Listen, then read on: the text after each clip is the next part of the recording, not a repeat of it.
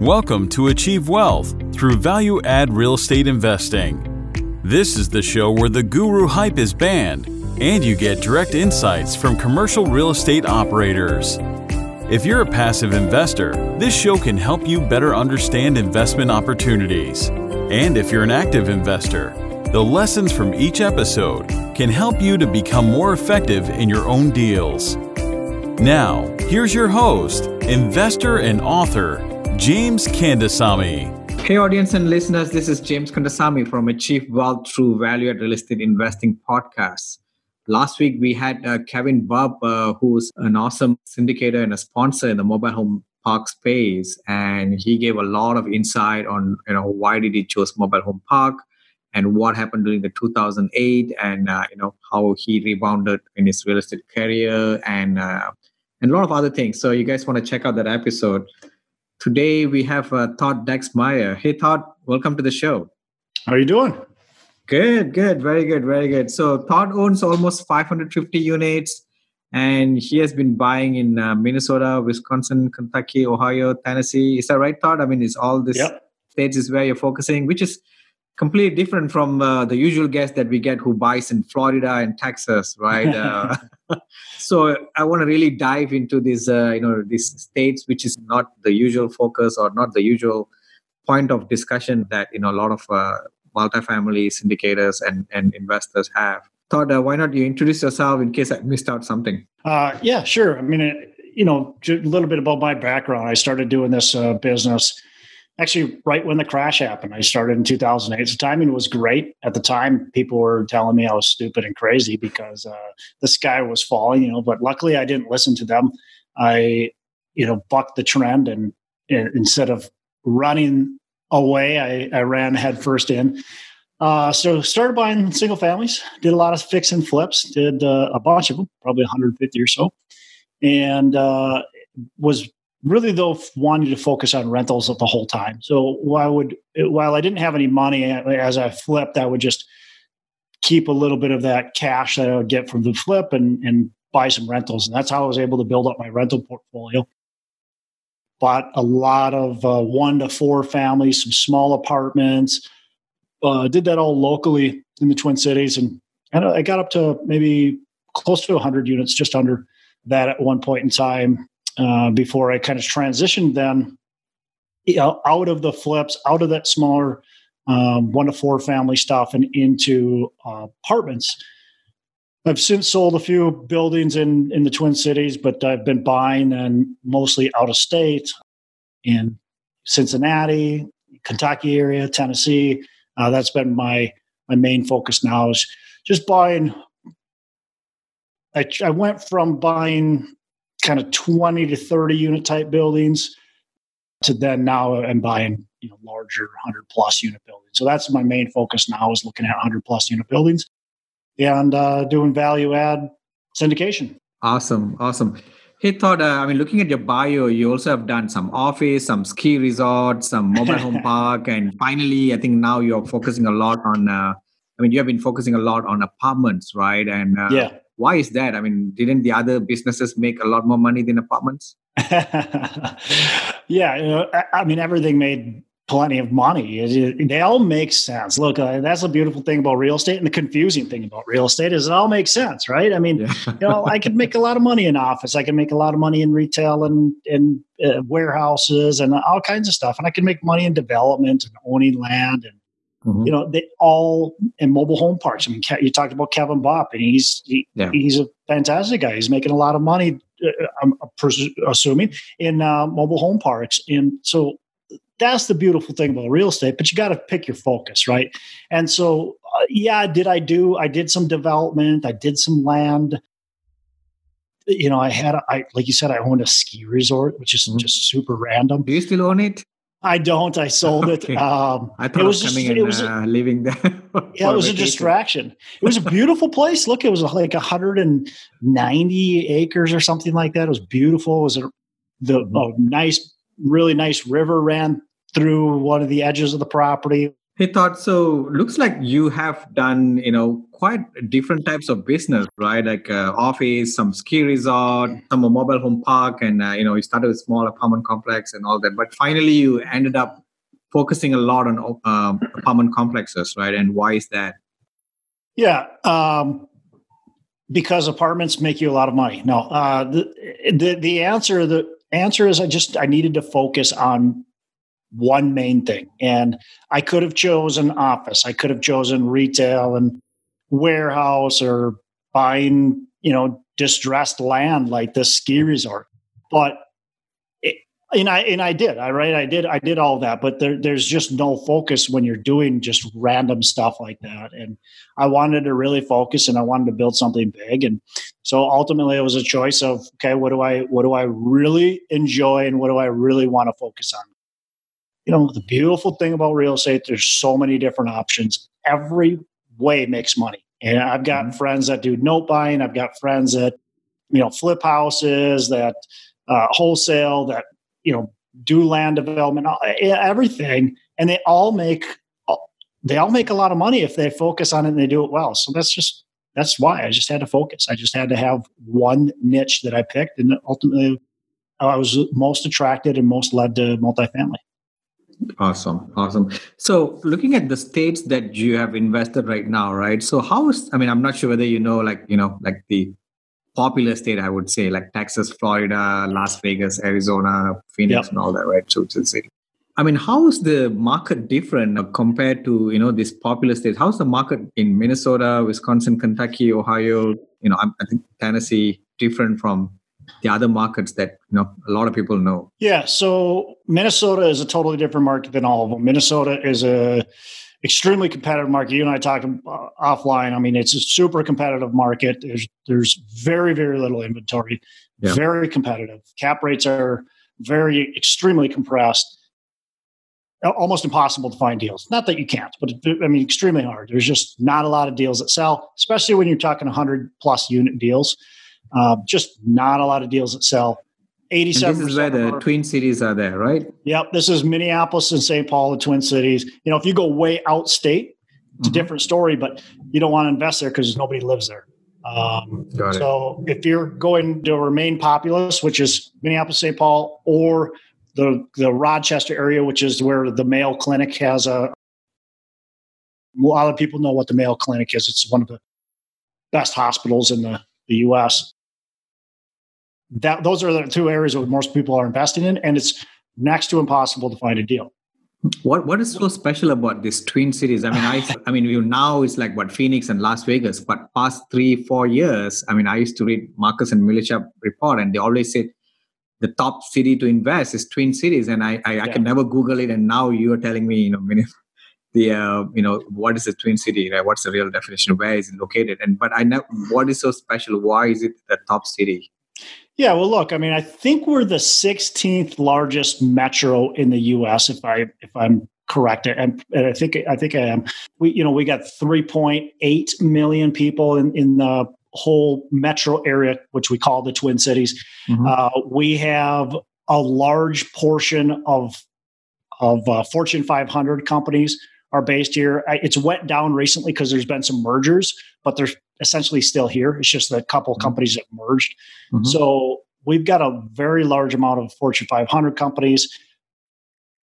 And it's just a stable, steady place, right? We're never going to have big population gains, but we don't have population loss.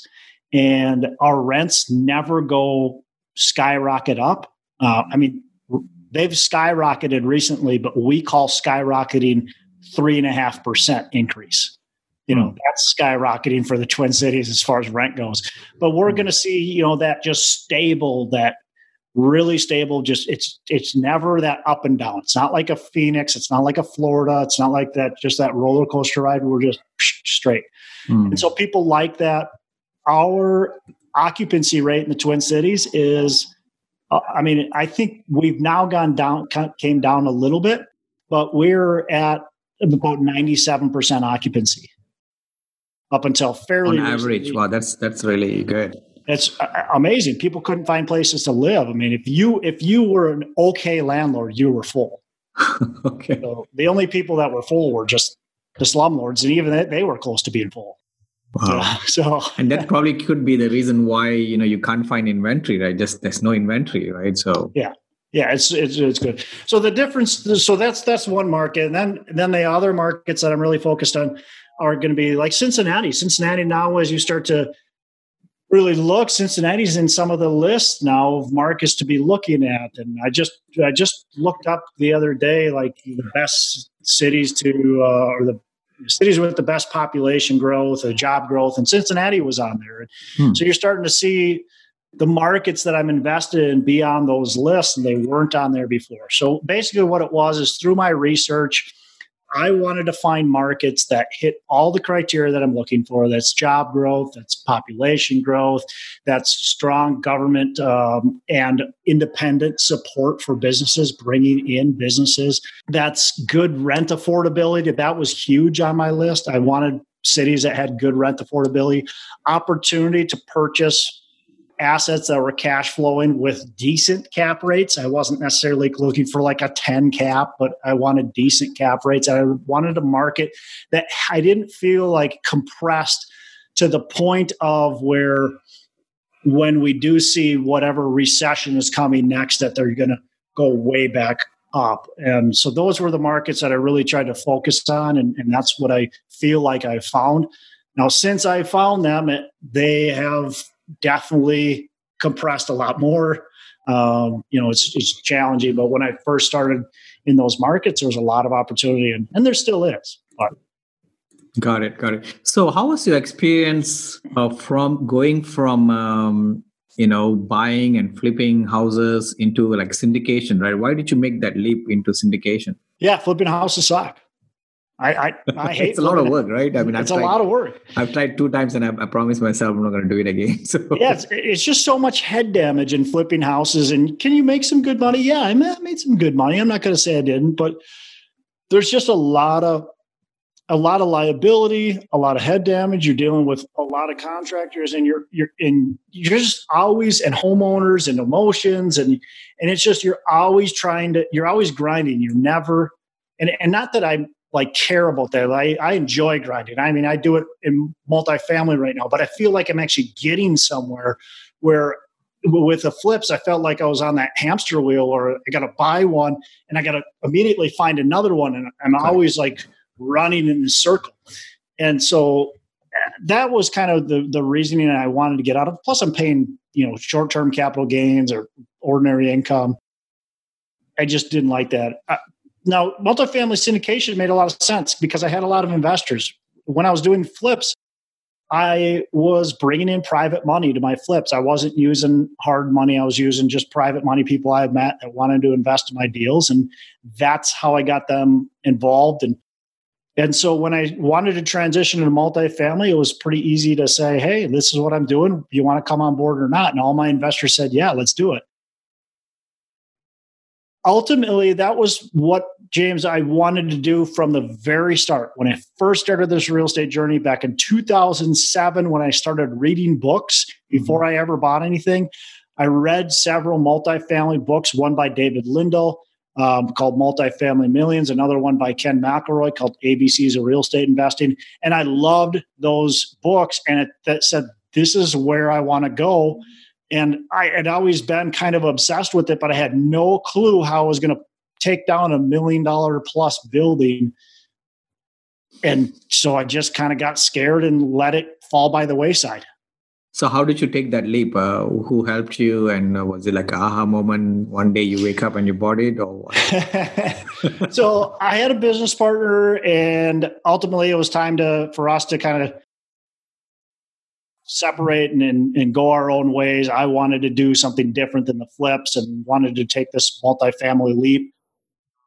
I started by buying some smaller, like I said, 10 to 20 to 30 unit buildings, and thought that I was making a big step there. And then just started like listening to people on podcasts and going, why am I doing this? I hired a business coach too, and And I remember talking to him and going, I think he said, like, why are you buying another 20 unit? And I said, well, I got to keep on buying these. And then eventually I'll get up to, 100 plus unit building. He says, why not do it now? And I'm like, oh yeah, why not do it now? So it's just like, somebody just needed to tell me, like, what are you doing? Let's just do it now. Like, and it wasn't like, oh, wow, that's a scary thing. When he said it, I was like, oh yeah, let's just do it now. You're right. Yeah. So I don't know. Sometimes you just got to be told, like, yeah, what are you doing? Just go do it. Just go do it. Yeah. Well, you just need someone to, just a little kick in the pants sometimes. A little kick or knock on the head or what. Hey, you can do it now, right? Why not you do it, right? So that's very interesting. So what are the things that you, when you started syndication, right? When you look at a deal, right? When you get a deal, first of all, you're already finding it hard to find inventory, right? But whenever you find an inventory that comes to you, what kind of things do you look at? I'm sure kind of the same as most people. I'm looking, beyond the city and the neighborhood, which I already kind of mentioned. I'm looking for that population growth, that job growth. I'm really digging into the neighborhood too, and I want the neighborhood to have the same fundamentals that I'm looking for in the city. I want that specific neighborhood to have too, and low crime and that growth is what I'm looking for. So beyond that, though, as property specific, I'm looking for an opportunity that has something wrong with it, and it might be has really high expenses that I can take down. Utilities are a big one where people aren't. We can put some like LED stuff in. We can put low flow toilets in. We can do energy efficient stuff that's really going to cut down on our bills and increase our ROI. We can do RUBS, which is ratio utility billing, where we're charging back to the tenants. Those people who don't know. And then potentially, depending on how the property is being run, there might be some other potential small things that we can do. And then, of course, on the income side, we're looking at, can we raise rents by doing improvements to the property? We don't like to raise rents just to raise rents. I like to provide something good for my tenant base. And then, there might be other things, like there might be just occupancy issues that the other management company or other owner just wasn't on top of things, collection issues. Potentially there's crime issues, or there's other just, management issues at the property where they have the wrong tenant base in, and, we can correct those problems that are happening. Got it. How's out of this 5 cities, 5 state that you invest in, like, is there any difference in landlord friendliness within this city? They're actually all fairly similar as far as the landlord friendliness. They all have different quirks to them. Some of them I have to give like a 5-day notice to the tenant before you can evict them. Some of them you can't set their stuff out on the curb, right away. You have to give them, like in Minneapolis, if you evict a tenant and they leave stuff at the property, you have to hold on to that stuff for 28 days. Now, it doesn't have to stay in the property. You can put it in a storage or whatever, and but they have time. It used to be 60 days, but they have time to be able to get their belongings. So they're all a little bit different, but I would say all in all, they're kind of more, probably less right in the middle. I hear some other states are being better. For instance, Texas, I hear, is really good.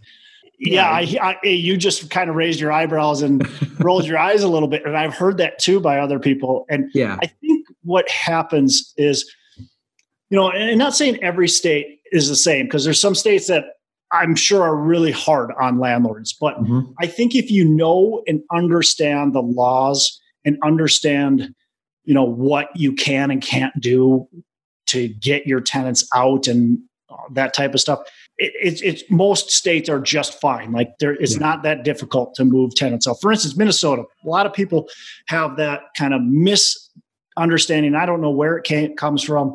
that you can't kick a tenant out in the winter. And that's not true. I actually, my company just evicted one of our tenants, and their date to be sat out is, I think, December 12th, so you can, there's, and it's winter here. I mean, December 12th is next week is going to be 0 degrees out. You just have to understand it. And if you understand that the landlord laws, the tenant laws, you're going to be just fine. So get the right people around you. Surround yourself with the right people. Got it. And also, I see in your bio that you do some kind of, you have a passion to teach undeserved youth and adults on how to create financial independence, right? So can you explain about that? Yeah, so I volunteer for a nonprofit called Junior Achievement. A lot of people know that, and my passion, and I don't know exactly where I'll take it, but my passion is just continue to do that and raise awareness, raise money, and for people who don't have the opportunity to have what we have and do what we do. A lot of people don't even know business, being a business owner, being an entrepreneur is even like a possibility for them. And it's possible for everybody, because there's a lot of people that come from nothing, especially, I see people from different countries come here that have nothing or start with nothing, and they do amazing things. And there's people living in this country that just don't even think it's possible. Like, they don't know that it's there. So I want to just really educate people. The other thing is I'd love to figure out somehow how to get financial education into the schools. And that's a tall task, I know, and it may never happen. But that's one of the things I really want to do. I used to be a high school teacher. I really think it's important to teach our youth about how to be responsible financially and just about the amazing opportunities that there are out there. Yeah, absolutely. Especially in the US, right, where it's a capitalism country, right? And, anybody can, make a lot of money as long as you're willing to work hard. You find the right people to be, coached on, right? And you're on the right path. You work hard, you should be able to make a lot of money. I mean, it's completely different from a lot of other countries out there. I mean, people may not appreciate how much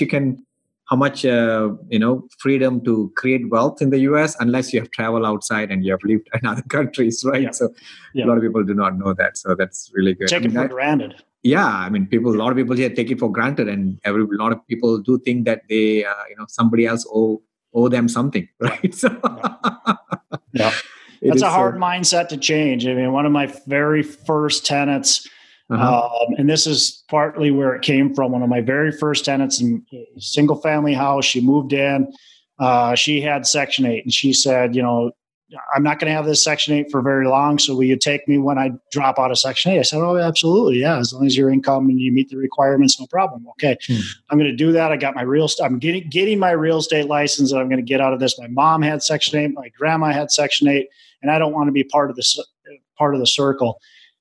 And she never got out of Section 8. I had to actually evict her because she wasn't even paying her portion of rent. And I don't know where she's at today. I'm hoping she's out of Section 8, but my gut is she's probably still in Section 8 and then never learned really what to do and how to get out of it. Yeah. And I'd like to be able to help end that cycle. Yeah, that's a very good thing that you're doing, because I think sometimes they need someone in the business circle to go back and just tell, hey, the possibilities out there in the business world, right? So yeah, that's very important. So Todd, why not? And I mean, just let us know, like, when you look at the multifamily apartment, I presume you're doing a lot of value add deals, right? Is there anything that you find in terms of what's the most valuable value add when you're doing all this turnaround? Oh boy. I mean, it's different for every project, but one of the things I like the most is trying to find expenses that we can cut but be effectively cut. Like I don't want to just cut repairs and maintenance, because those are going to come back, right? And they're going to probably come back and bite me because I tried to cut those and be cheap. But now, if we can do things, we can cut them by buying in bulk, by buying the right materials, by being efficient at what our scheduled repairs versus just randomly doing it when it finally breaks. If we get into more of a rhythm and a schedule, we can actually cut expenses, which a lot of people don't understand. Like, how is that possible? Because we're always on the property and always scheduling things. But preventative maintenance is actually going to save you money versus having something that breaks. I mean, think about a furnace, right? If you go and you change the furnace filters every month, you're gonna extend the life of your furnace by potentially 10 or more years just by doing something like that. So that's one big thing. The other big thing with expenses, and this is my favorite one, is, and I already mentioned this, is the utilities. And cutting back on a lot of the utility costs by doing, there's a lot of different things we can do. We can replace the toilets with the low flows. We can put on a water reading system where it can tell and it can send us a reading if we have a water leak. Just silly things like that seem like they shouldn't, save you that much money, end up saving you a ton of money. And the reason why this stuff is my favorite, the expense reduction is my favorite, is because this is a recession-proof system, right? If we cut our expenses and a recession whacks us, guess what? Our expenses aren't going to go way up. But if we jack our rents up today and a recession happens, what happens with our rents? They go back down.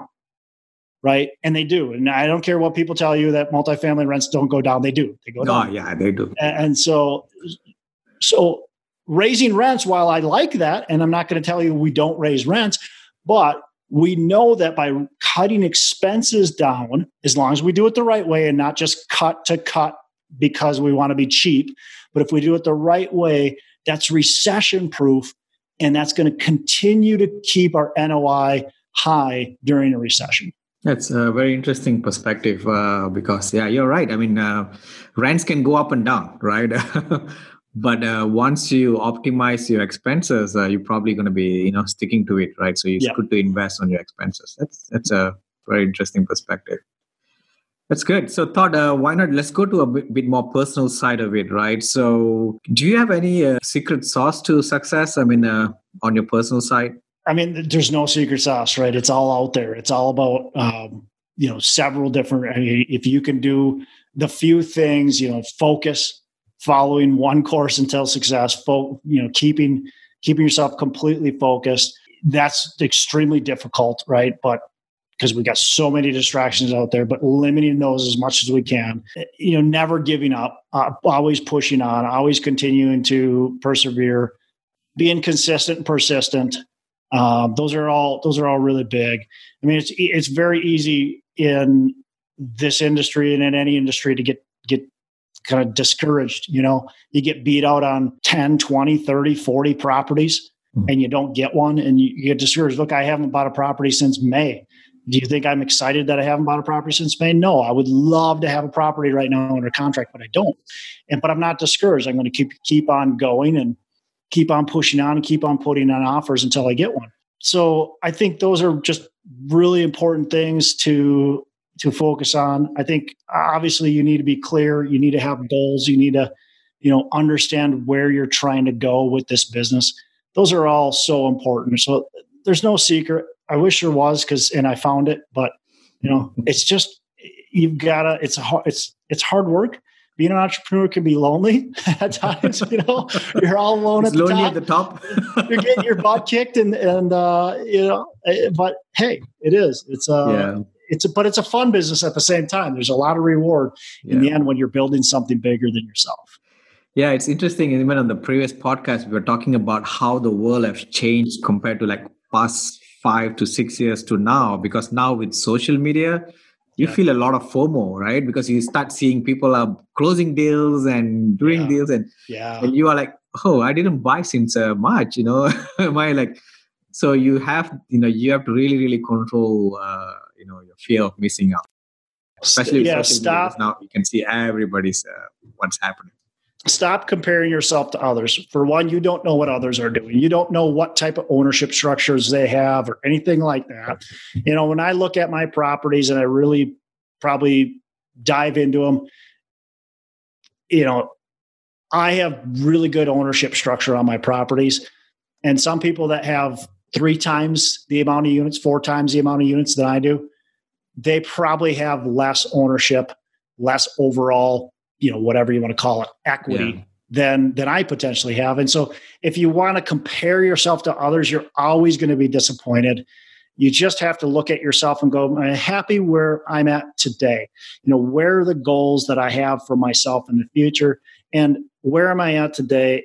And what do I need to get to do to keep on pushing on? That's what you got to look at. If I look at what you're doing and what everybody else is doing, what Kevin Bupp is doing, I'm going to be disappointed in myself. I'm going to want to, buy these properties, and I'm going to end up doing stupid stuff. It's just how it is. Correct. Yeah. I mean, sometimes it's surprising. Sometimes people can claim they own $500 million in assets, but he may be poorer than the guy who owns 100 units on his own. Right? Yeah. So, because they had $500 million, they probably own 10-20% out of it, and out 20% they probably own or 0.5%. 30% out of it, and out of that 30% they probably gave so much money for all the capital raises that they are hiring, right? And they probably own 0.001 out of that. That's exactly $500 million, right? So, exactly just audience, you guys really want to make sure that you don't get caught into all this marketing hype that you're seeing in Facebook or LinkedIn or what, right? So the real guys are really working, right? So you'll be able to identify the real guys just by talking to them in terms of what are they doing, and how are they podcasting, how are they portraying themselves, and talking to their passive investors, right? So yeah. There's a lot of noise, like you said. A lot of noise, and sometimes the rise of social media. I mean, you have a Facebook group, I have a Facebook group. Sometimes the amount of just in general, Facebook itself, there's so much of noise out there that it creates a lot of FOMO in a lot of people. So you have to be really watching out for that. Yeah. Was there any proud moment in real estate that you think I'm really, really proud of that moment? I'm really proud that I did something that's going to stay with you for a long time.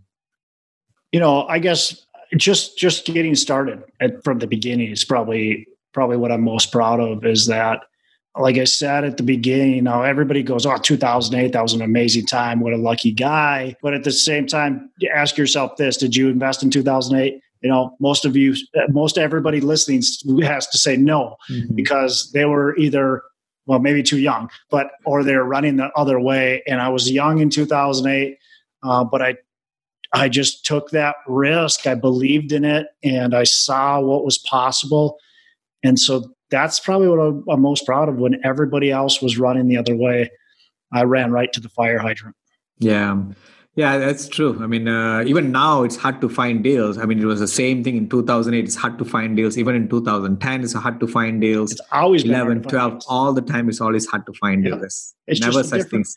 Well, that's the thing and you said it, and that's perfect right there. And I'm glad you said that, because it's always hard to find deals. It's always easy to say there was a lot of deals back then. Correct. Right. Yeah. We might be saying in 2025 that every deal in 2019 and 2020 we should have bought, right? Mm-hmm. We don't know right now. We do not know. Yeah. But in 2011, 2008, all those years, while it was happening, there was not a lot of great deals to buy, because the market was totally different than it is today. And you didn't know where it was going to go. You just didn't know. You have to buy on today's fundamentals. You can't buy on tomorrow's fundamentals, because we don't know where it's going. Yes, absolutely. Absolutely. Hey, Todd, why don't you tell our audience how to get hold of you? So I've got several things. If they want to listen to my podcast, they can definitely listen to that. It's Pillars of Wealth Creation. They can reach out to me if they want to learn more about my company and investing and that kind of stuff. They can reach out to me at my website's VentureDproperties.com, or they can email me, Todd at VentureDproperties.com.